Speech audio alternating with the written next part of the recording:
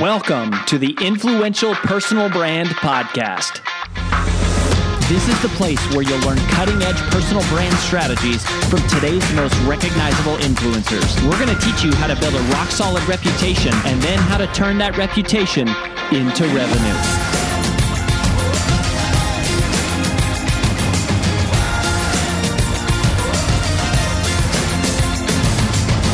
I'm your lead host, Rory Vaden, co-founder of Brand Builders Group, Hall of Fame speaker, and New York Times bestselling author of Take the Stairs. Hey, everybody. Welcome to the Influential Personal Brand Podcast. This is one of your co-hosts, AJ Vaden here, and I am genuinely so happy and I'm so excited to have the amazing Brittany Hodak on the show today. She's a personal friend, but she's also someone that we go to for customer experience training and advice. So we've got some shared personal and professional lives, which I'm so happy to merge those together for everyone on the show today. And let me just give you a little bit of background. But before I do that, I want to tell you why you need to stay tuned for this entire episode. Is like there are two things that propelled me to coerce Brittany to come onto the show today. And the first one is the fundamental belief that every single person in your company is in charge of customer experience, whether that is service or sales or marketing. It's like anyone who touches your customers, which should be anyone and everyone at some point, they are in charge of experience, which means this is an important conversation to be had for every single person, no matter what your job is, what your role is, what your company is, what industry you're in. If you sell things to people, this is an episode that you need to listen to. So stay tuned for that.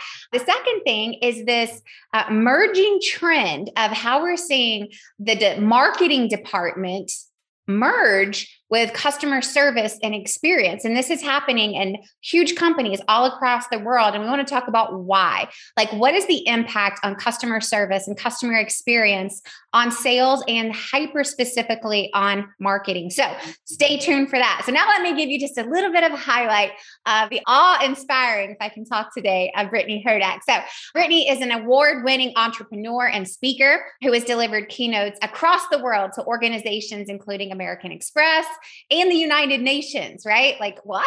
That's amazing. She's also published more than 350 articles for different media outlets, including Forbes, Adweek, Success Magazine. She's been on NBC, CBS, CNN, CBC. I mean, the list goes on and on. She also is the author of an upcoming book that we're going to get a little bit of sneak peek insider perspective on that's going to come out in about a year from now.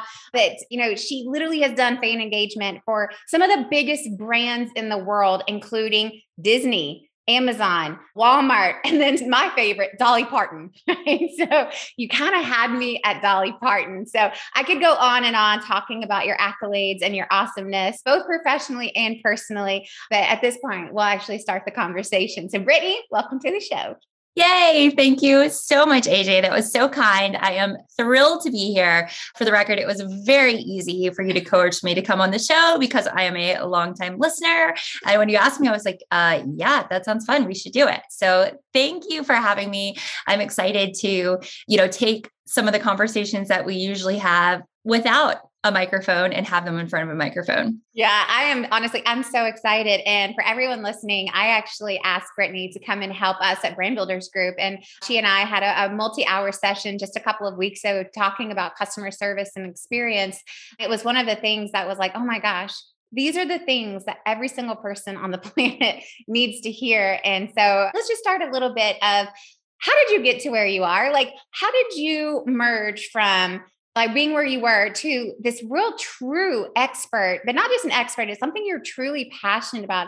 And it literally does just bubble out of you that way around customer experience and service. So like, how did you get into this? Like, where did this all start? Well, I think a lot of it started during my childhood because my dad was the most passionate customer service proponent of anyone I ever met. And when I was really young, he managed a restaurant And I used to love to go and sit in the restaurant and just see the way everybody who came in knew him. And he was so happy to talk to people. And he didn't mind being up front or in the back. Like all of his employees loved him and the customers loved him. And, he would tell me stories about like some of the crazy things that would happen. And then when I was older, he was in charge of customer service at a car dealership. And I thought everything was so fascinating the way, he would talk to me about like the referral things that they were doing and retention plays and all of these things.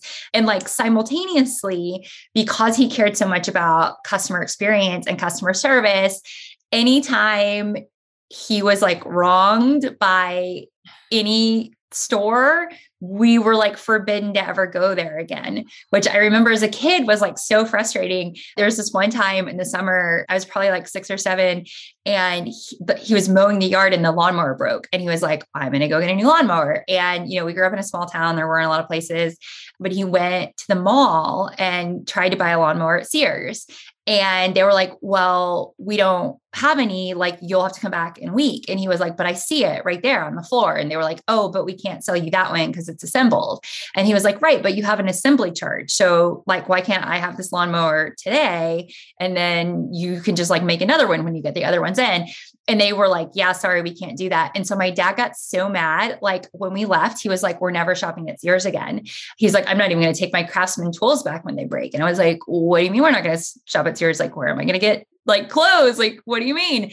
But he, there were probably like 7 or 8 brands over the years that were on like the do not buy, do not support list, either like retail or D2C stuff. So anyway, he was so passionate about this idea of putting the customer at the center of everything you do and making sure that everyone on your team knows that the only reason you're there is because of the customer. So every decision you make should be in the service of customers. And, I think I sort of like absorbed all of that without even realizing it. I always wanted to work in entertainment. I worked in the music and entertainment industry for like the first 15 years of my career. And as I started doing more and more brand stuff, I realized that there's this huge intersection of those two worlds, and that the same things that make people love an artist or an entertainer are the things that make people loyal to a brand or a retailer. And, it's all about building that affinity and getting to that point where people want to be advocates. And that's where I really had this aha moment of, if I can bring some of these principles I understand from entertainment into the customer experience world to make people realize that customer experience can be fun and sexy and cool, then, that will serve a lot of people. Oh my gosh. I love that. And I am curious. And maybe this is a little bit of what's going to be coming in your upcoming book, Creating Superfans, which is coming out a year from now, roughly, give or take a little bit. And so I'm curious, like, in your opinion, what makes people fall in love with entertainers? I am so glad you asked this question. So I always say superfans are created at the intersection of your story and every customer story. And so I'll never forget the first time I met Taylor Swift. She was like 16 or 17. I was like in my early 20s. I was working at a record company, and I'd flown to Nashville, where I live now, but at the time I lived in New York. I flew to Nashville for an award show, and it was the very first award she ever got.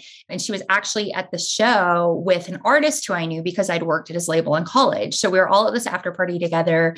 And I was just, talking to her about like the marketing that she was doing, because at the time she was really innovative with MySpace in particular, but like social media in general. And so I was talking to her about, all these things that she was doing, which of course came very natural to her because she was a teenager. And she said something to me that hit me like a lightning bolt. And I thought it was like the most brilliant summation of the business side of the music business that I've ever heard an artist articulate. And she said, my dream is to sell 1 million records. And I know that if I'm going to sell 1 million records, I have to make 1 million people care enough about me to want to buy my music. And so she was spending her time like paying it forward, like showing her fans that she cared about them, even before in some instances they were like showing that they cared about her. And I remember like turning to my friend who I brought to the party with me. And I, after like we were talking, I was like, that girl is going to be a superstar. Like she is going to be one of the biggest artists on the planet if she keeps this mentality and keeps this attitude. And I think one of the biggest common denominators that you see between the artists who, sort of come in fast and hot and then fizzle out, and the ones that have that longevity are the ones who really take the time to invest in their fans, like the ones who have that fan-centric attitude. And the same is true of brands. Like the brands that are most customer-centric are the ones who stand the test of time because people aren't constantly looking for the next thing. Oh my gosh, that's so good. And I love that. It's like, I know I'll sell 1 million records once I know that there's 1 million people out there who care enough about me to support me. And it's like, that is so true of business and of companies and of business brands. And I would say it's like, it's not that companies don't know that. They just don't know how to do it. Or maybe they even know how to do it. They just can't seem to execute it. So I have 2 questions on this. Okay. One, how do companies do this, right? Like, give us like a couple of insider tips on how do we become the type of company that really is customer centric and customer focused, while also battling the realities of trying to turn a profit and pay our employees and all the necessary things that have to happen. So that's my first question. And then the second one I want you to be noodling around is like, what's the company to be watching who just does this exceptionally well that maybe we don't know about? So those are my 2 things. So let's start there. Okay, awesome. I love it. So, one tip is to really be honest with yourself about where you're at right now. Because if you ask 100 CEOs, are you customer centric? 99 of them are going to say yes, and the other one wasn't listening. But if you ask customers of those same 100 companies or employees of those same 100 companies, you're going to, get wildly different results. So the first thing is to really understand what being customer centric means. And it means putting the needs of your customers first. And there will be conflict. There will be times where you have to make a decision between, am I putting profit first or am I putting the customer first? And those are those moments where you're being tested, where you have to have the resolve to say, we are doing what's right for this customer. We are going to make things right for this customer.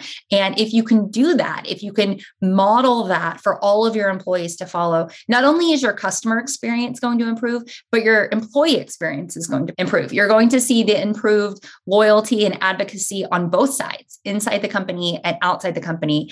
But the thing where, again, a lot of people don't want to hear this message at the top of the company, but in the middle of the company, people are shouting this from the rooftops.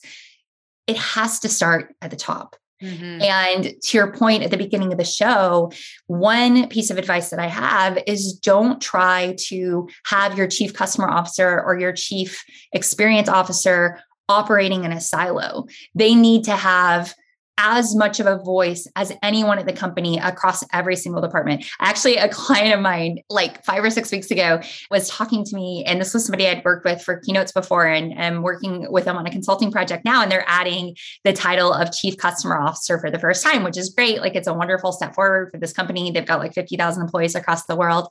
And the CEO said to me, I really can't handle another direct report. I think I'm going to have the CCO report to the chief revenue officer. Do you think that's a good idea?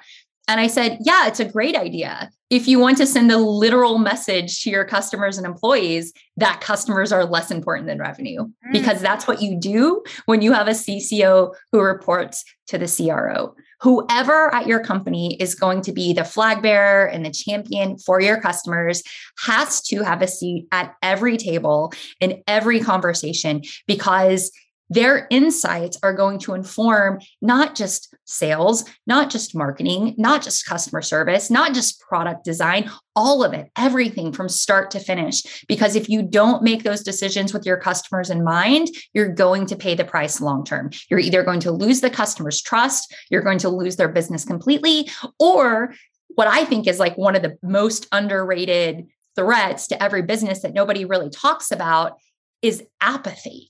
People are just gonna not care. They're either not gonna care in the first place, or they're going to stop caring if you aren't putting the needs of every single customer at the forefront of every decision that you make. Oh, solid. That's really such a great reminder. And that you told me the exact same thing. You're like, whoever is going to lead customer experience, customer care, they have to report to you. It's like, it's got to be that level of importance. And so I'm curious when it comes to this topic of customer centric, like, are there a few things, one thing, two things, three things that people could do to go, hey, I know I'm being customer centric if we're doing this? Yeah. So one real thing that you can do is, I was having a conversation with somebody earlier today, and we were talking about how so many companies try so hard, especially like as they grow and grow, to come up with a policy for everything. So that when people start, the onboarding and training and enablement process is almost about stripping them of everything they've brought into the job rather than amplifying those unique talents that you hired them for. So instead of saying, I trust you, here's generally like, here are our core values, here are our guiding principles, here are our customer promise, and here are some general things to help you with, frequently asked questions or frequent concerns. But instead, companies, especially with their customer service and customer support teams, are scripting everything out, saying, do exactly this, do exactly that, do exactly that. They're giving these, 100-page manuals of policies to employees saying, like, only say this in an email, or make sure you follow the script exactly on a phone call. And then they're wondering why not only are customers not happy, but employees aren't happy. And they're, leaving their jobs at rates we haven't seen in almost 100 years. And I think a lot of it is because when you don't equip every individual employee with the power to make something right, the way they see fit in that instance within a certain larger set of parameters, you're basically asking your people to be robots. And so one of the interesting things about customer experience is you will never have better customer experience externally than your employee experience internally. Like an unhappy employee is never, ever going to show up in a good way for a customer. And so again, this all has to be modeled from the top. And that's why it's so important, not just to hire for customer centricity, to make sure that everybody on your team, regardless of the position they're in, actually does care about customers and making their lives better, but to not train that out of people because you're so worried about having them fit the perfect mold of, a BDR on your team. Oh, that's good. And it's like, and I think that's the tendency, because I think as a business owner, we're typically, it's like, well, it's like, is this how I would do it? Or, so that's why I think so many people, it's like, I come from a very corporate consulting background. I was like, I was paid for a living to build scripts and make sure they follow these process and these procedures. And this is what you say on a sales call and da, da, da, da, da.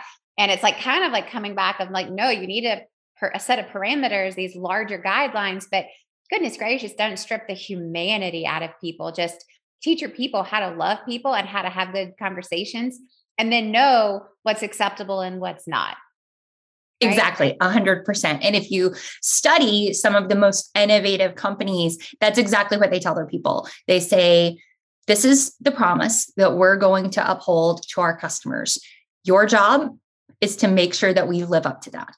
And then, of course you have to give them parameters. Of course you have to say, use your best judgment within these guidelines. But when you don't allow people to solve problems as they see fit, it doesn't feel like a personal solution to the customer. It just feels like, I'm another PO or another order, and you rubber stamped the same solution that you do to everybody else, versus where there are those opportunities for a customer to forge a true connection with your company because of something that employee did. Yeah. And again, it comes back to human connection, human relationship, right? It's like saying back to this Taylor Swift thing. It's like, I have to get people to care enough about me.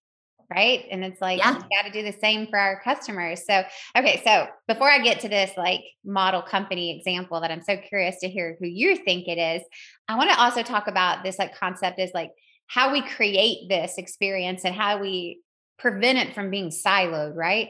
So what are some tips around making sure that customer experience doesn't get siloed into just a customer service department, but it's there's huge trends, and it's like one of our very close friends just merged with a huge company that's basically saying, no, marketing and customer experience are now the same.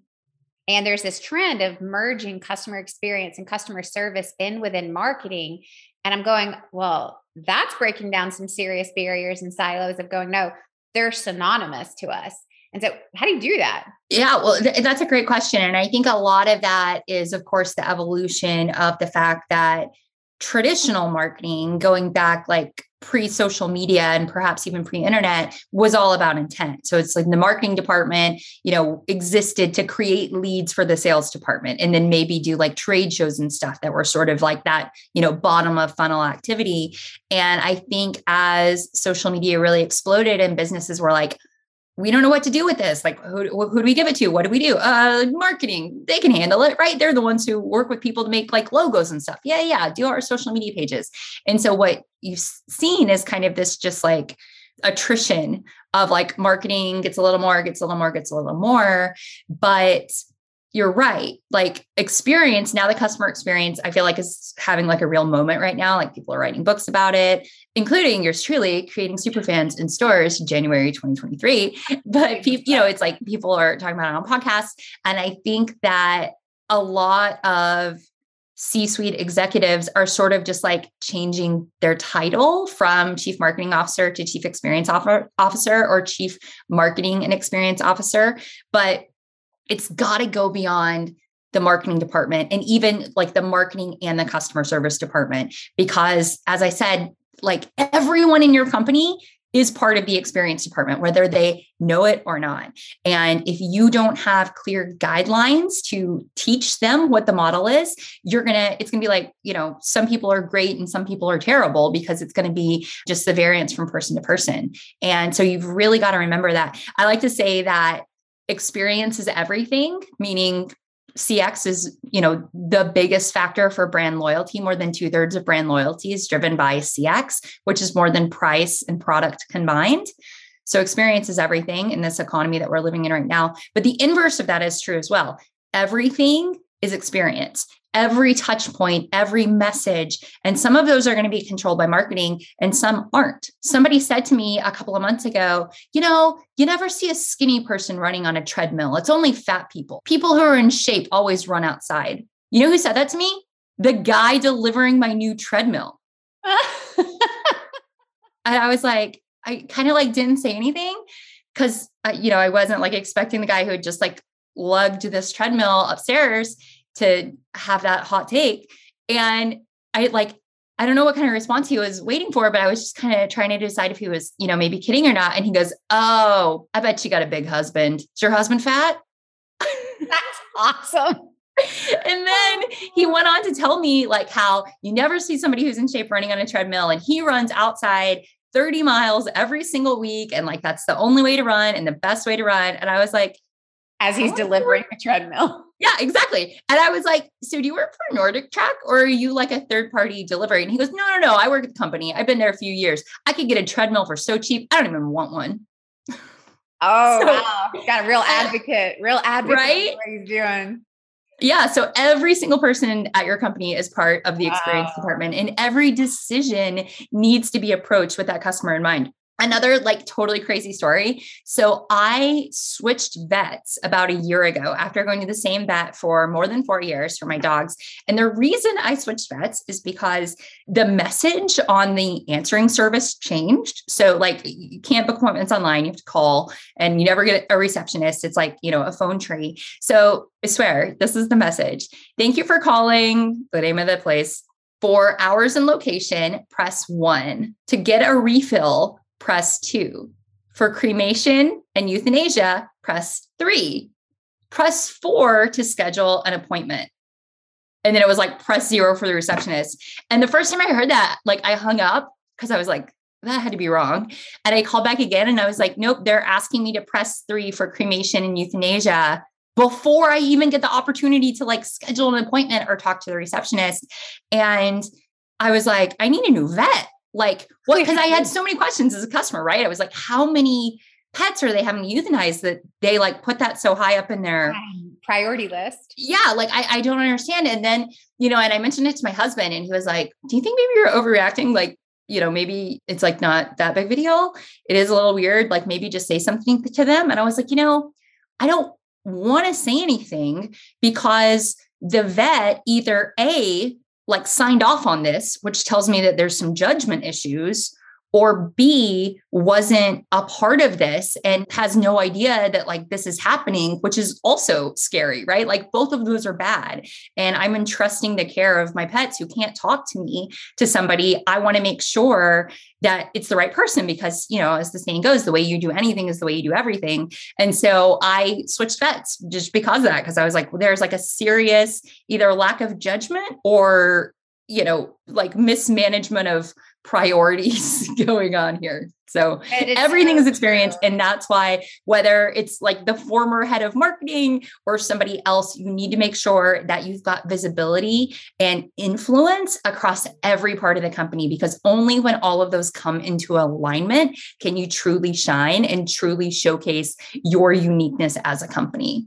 Yeah, I love that. And it's like, you know, and it's interesting is like so many of the people listening are, you know, building personal brands and they maybe are a part of an organization or they're running their own organization. And so as we kind of relate this to a personal brand, right? So you're a speaker, author, consultant.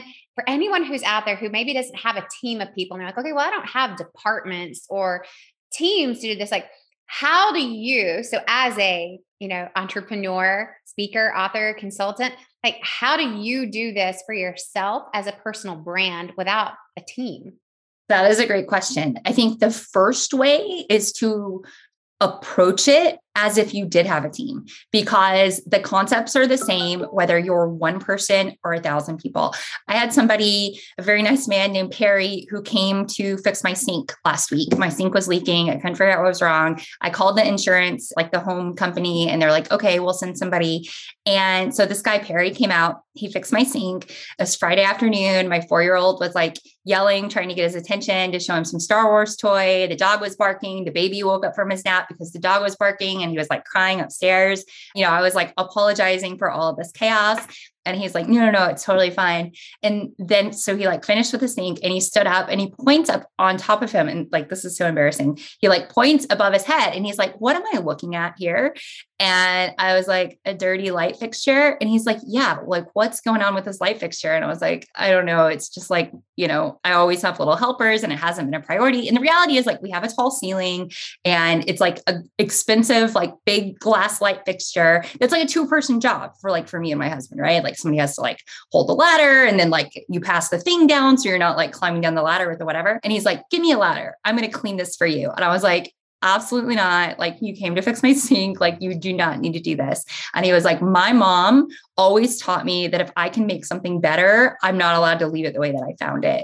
Go get me a ladder or I'm going to go in your garage and look for it myself. And I was like, oh my gosh. So he proceeded to not just like climb the ladder, take down this gross light fixture that for some reason is like where every moth in America goes to die. He like dumped out the dead bugs, used the dishwashing soap to like clean it out, dry it, got it sparkling clean, showed it to me saying like, how does this look? And I was like, amazing, brand new. Climb back up the ladder, like reconnected all the pieces. And as I'm like thanking him profusely, he's like, it's nothing. This is what I do. Like, I'm here for you. So who do you think I'm going to call the next time I have a plumbing issue, right? Am I going to go through the home warranty company and like take whoever they give me? No, of course not. I'm going to call Perry and say, Perry, I need your help. Come over. And as a solopreneur, the same rules apply. The biggest threat to your business is apathy. A lot of times I work with small business owners and they say, I've got this huge awareness problem. Not enough people know who I am or what I do. And in reality, when I dig in, it's like plenty of people know. You don't have an awareness problem. You have an apathy problem.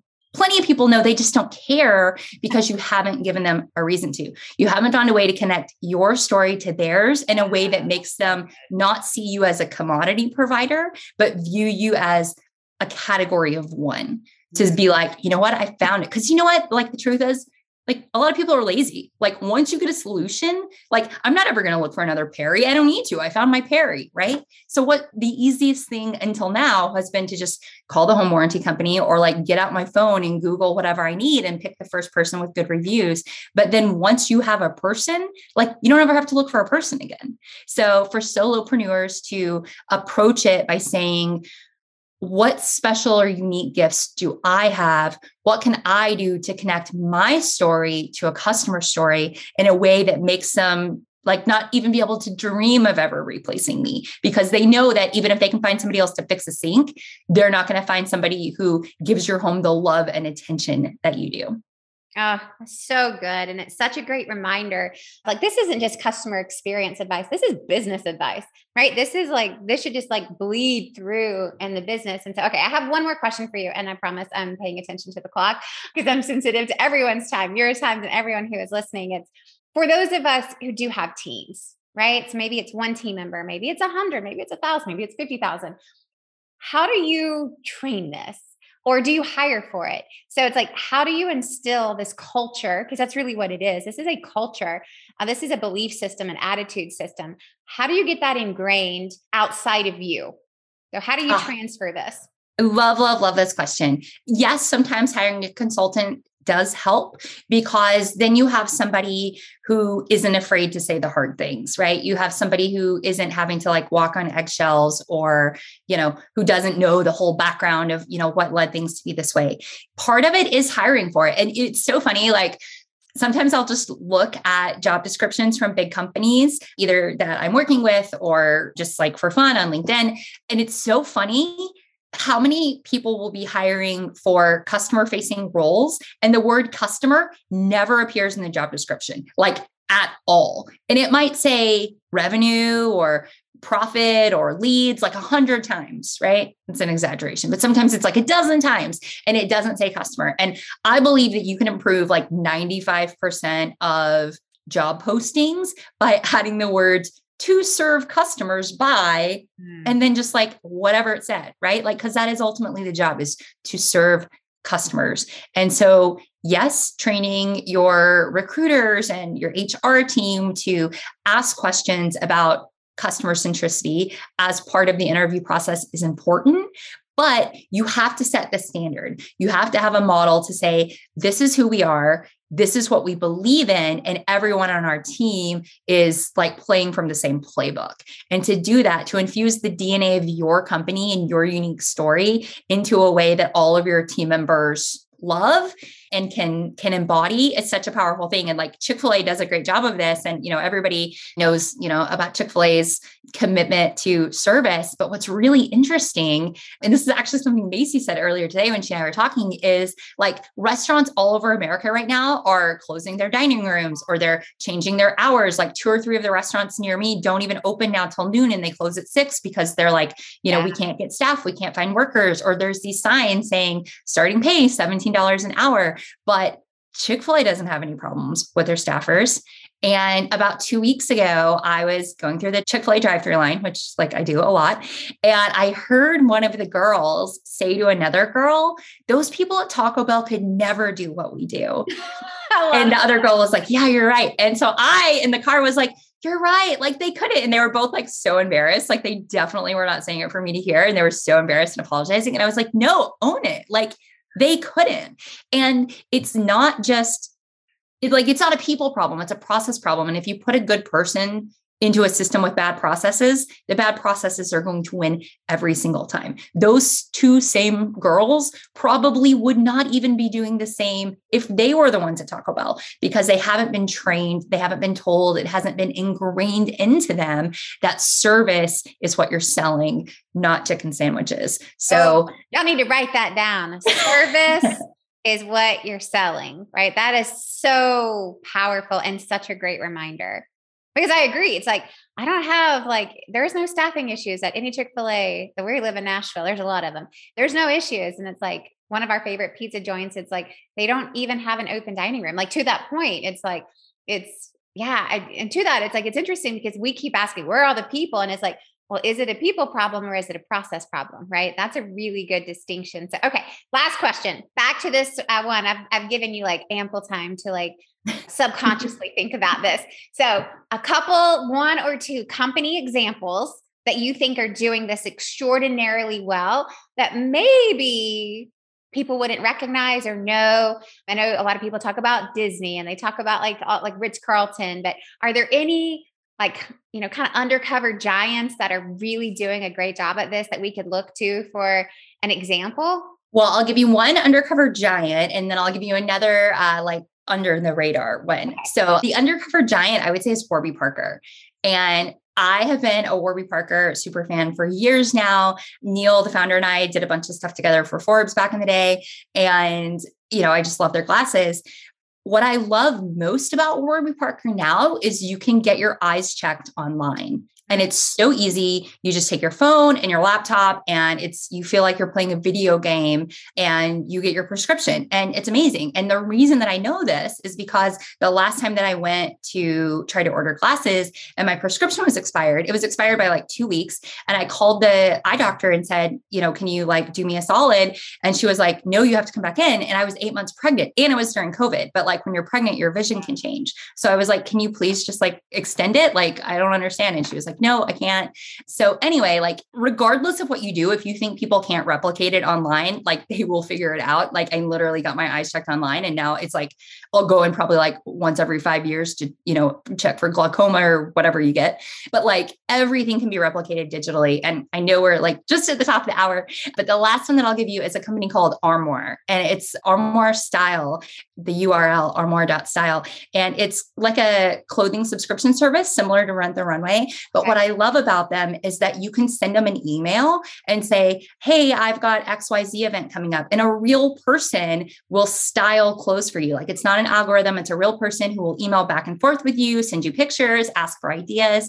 And then you get your clothes. When you get your clothes in the mail, they're always tied up, like very pretty package with like twine and paper. And then they make these like paper mache dresses, like not paper mache, origami, like an origami dress folded out of like a really cool decorated sheet of paper. And I always look forward to getting them because I've got a 4-year-old who's always like having fun playing with like the little like origami dress, but it's just such a great personal touch. It's like everything Rent the Runway was like 10 years ago. And now Armoire is like getting a bunch of market share. So never underestimate the power of a personal touch. Never underestimate the opportunity to connect your story with your customer's story by showing them what matters to them matters to you.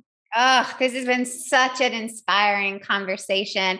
If not for anyone else, for me. I like this great reminder. I hope for other people too. I was like, clearly, if it's going to help me, it's going to help someone. But these are just such great reminders. And I think back to, I said that as soon as you said, like, sir, remember what you're selling a service. It's like, yeah, like, don't forget, like you got into this to serve people or whatever your business is. You're working with people. So whether it's a product or a service or whatever, it's like, don't forget the people, right? People over profits. I love this. This was so good. So just a couple of quick things for everyone who's listening. I want to make sure that you know where to connect with Brittany. And as she mentioned, her book, Creating Superfans, is coming out January 2023. So you got a while before it comes out, but that doesn't mean that you can't start getting content from Brittany right now. And she has put together a really cool mini course, a little video series for you guys. So if you want to go to BrittanyHodak.com/live, you can get access to that mini course. And of course, we'll put this link in the show notes. But again, that's BrittanyHodak.com/live. And then Brittany, where would you say do you have a preferred social site for people to go and find you? My preferred social site is whatever your preferred social site is. I always tell people you should be active on all of them. Yes, you want to be active on all of them because you never want somebody to be like, oh, I would love to follow her if, except I'm not on TikTok. Well, I have a TikTok account, but I don't post anything because I'm like way too old. As my kid pretty much that TikTok. Yeah. But I do have my handle. So like you can send me a message. I don't even know if you can send messages on TikTok, but if you can, you can send me a message there. Yeah, I know I'm super old. But everywhere it's at BrittanyHodak.com. Yes. At Brittany Hodak. Yes, everywhere is at Brittany Hodak. And that video course you mentioned is totally free. So check it out. It's BrittanyHodak.com/live. It's a 5-day video course delivered via email, and it's designed for everybody on your team. So if you're somebody listening right now and you're like, oh, I would love for my team to get a little bit more of this and think a little bit more about customers, just let them sign up for the course. It's totally free. It's 5 days of training. And there's not even like an upsell at the end. Like it's literally just like, I want you to care more about your customers, and here's how. And then the upsell will come in January when I'm like, hey, so are you buying my book? Because you should buy my book. Very good. It's just infiltrate with value, and eventually Yes. people naturally want more. This has been so awesome. Thank you for being on the show. Everyone, thank you for listening. We'll catch you next time on the Influential Personal Brand.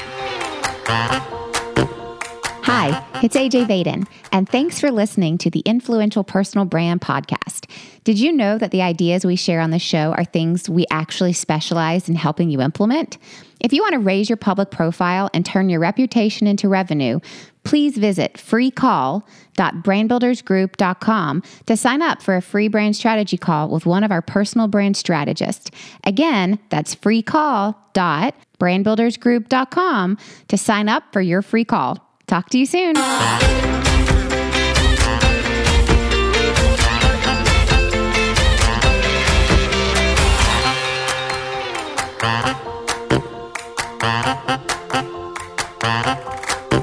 All right, y'all, this is my recap episode on the conversation that we just had with Brittany Hodak on creating amazing customer experience, not just service, but experience. So these are a couple of my key takeaways and just great reminders. And I love this so much because to me, it is universal and is for everyone. It doesn't matter if you're a personal brand or a CEO or a frontline employee, or if you're in customer service or sales or whatever it is you're doing, this applies to you. So here are my highlights in this universal fashion when it comes to customer experience is one, I think I said this like 5 times in the interview, but I'm going to say it again here too, is that remember what you're selling is service.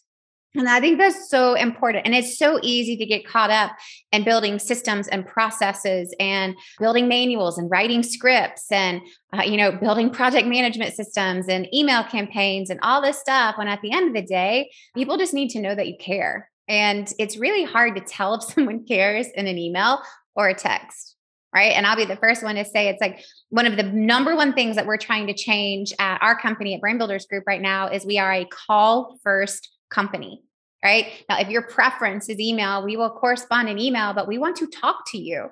We want to actually have a real conversation and a real relationship of like, tell me where you are. What are you going through? How can we help? Not just fill out this survey and maybe someone will look at it one day. It's like, it's a call first culture. And a lot of that started from some work that our company did with Brittany in preparation for starting 2022. And we basically said, it's like, our business has gotten too automated. So how do we re-infiltrate back that human connection? And again, it's like people don't remember all the things that happened. They may not remember what you said or what you did, but people do remember how you made them feel, right? And people care to know that you care about them. So remember what you're selling is service. And as long as you can make someone feel cared for and feel heard, that's a win. Right? I would much rather win the relationship than win the sale. And that's a tough pill to swallow sometimes as a business owner, as an entrepreneur. And sometimes I choose to lose the battle so that we can make progress in this overall war of, we're not going to be a fit for everyone. And we have to figure out like within parameters, what makes sense for the customer. Right. And it's like, and how do we also not like go under and we can still pay our bills, but we do have to remember it's like we got in this to serve people just like you did. Whatever it is that you're selling, whatever it is that you're doing, it's like you got into this probably to help someone. And somewhere along the way, we forget how to put people first and how to keep people first. And so if you can just like one key takeaway is just remember what you're selling is service. I thought that was amazing. Such a good reminder for me. So hopefully it is for you too. The second thing that I thought was so impactful is this reminder that building a business, building a brand, which are the same thing, cannot happen in silos. And man, is it easy to get caught up in silos because communication and collaboration take a lot of work and emotional energy and physical energy and meetings and all the things, right? It's like, that's actually a lot of work to do that, to break down silos and go, no, like these are universal culture components that we share.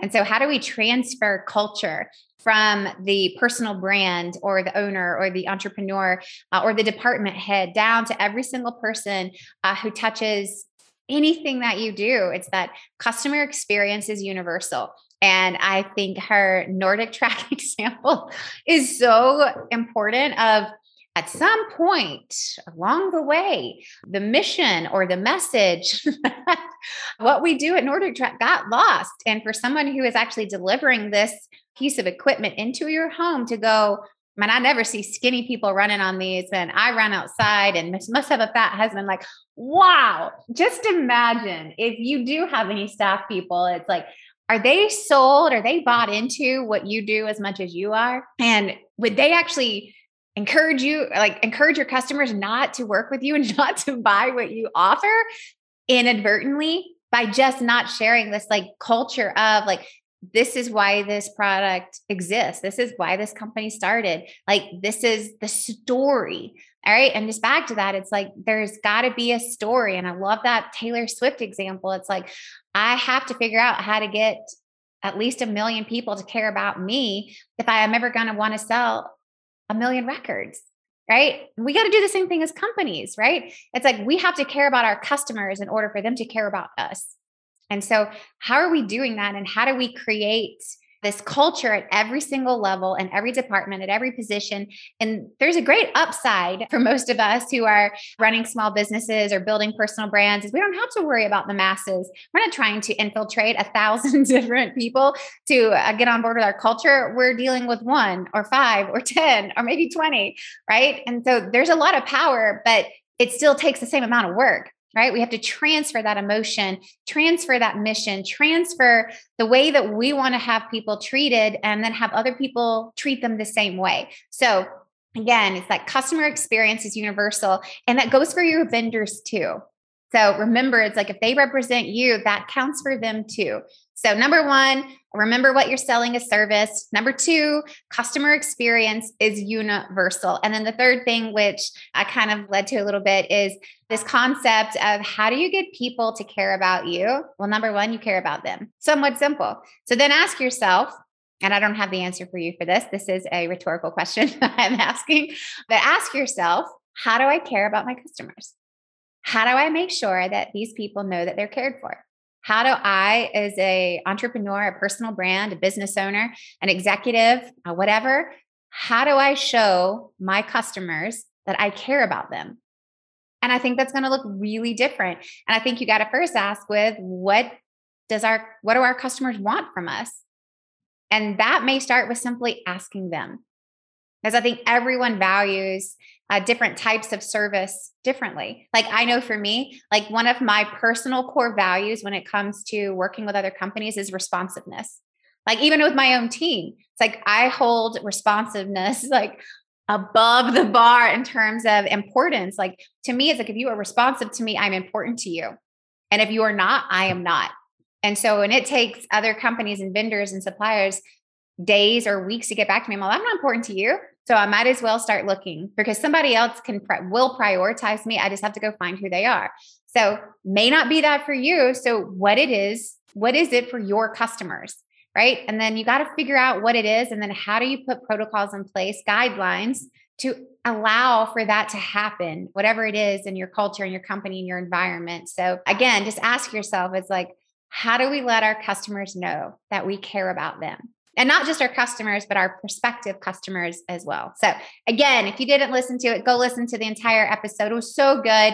Go check out her video course, BrittanyHodak.com/live. It's a free 5-video course. Go check it out and get inundated with how to create super fans out of your customers. We'll see you next time on the Influential Personal Brand.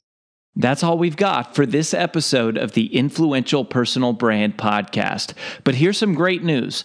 One of the most valuable things you can do to help us and other new potential listeners to find our show is for you to both rate this show and leave a review. So, as a special bonus for you, if you leave us a comment in iTunes, Stitcher, or wherever you listen, take a screenshot of your review and email it to podcast@brandbuildersgroup.com. We will give you free 30-day access to 25 of our most popular interviews on video in your own private members-only area. So go right now, rate us, review us, and then send a screenshot of it into podcast@brandbuildersgroup.com. And we'll get you set up with free access to our most popular video interviews all in one place. Also, just please share this podcast with anyone who you think might enjoy it. And until next time, remember that building a business isn't nearly as valuable as building a reputation.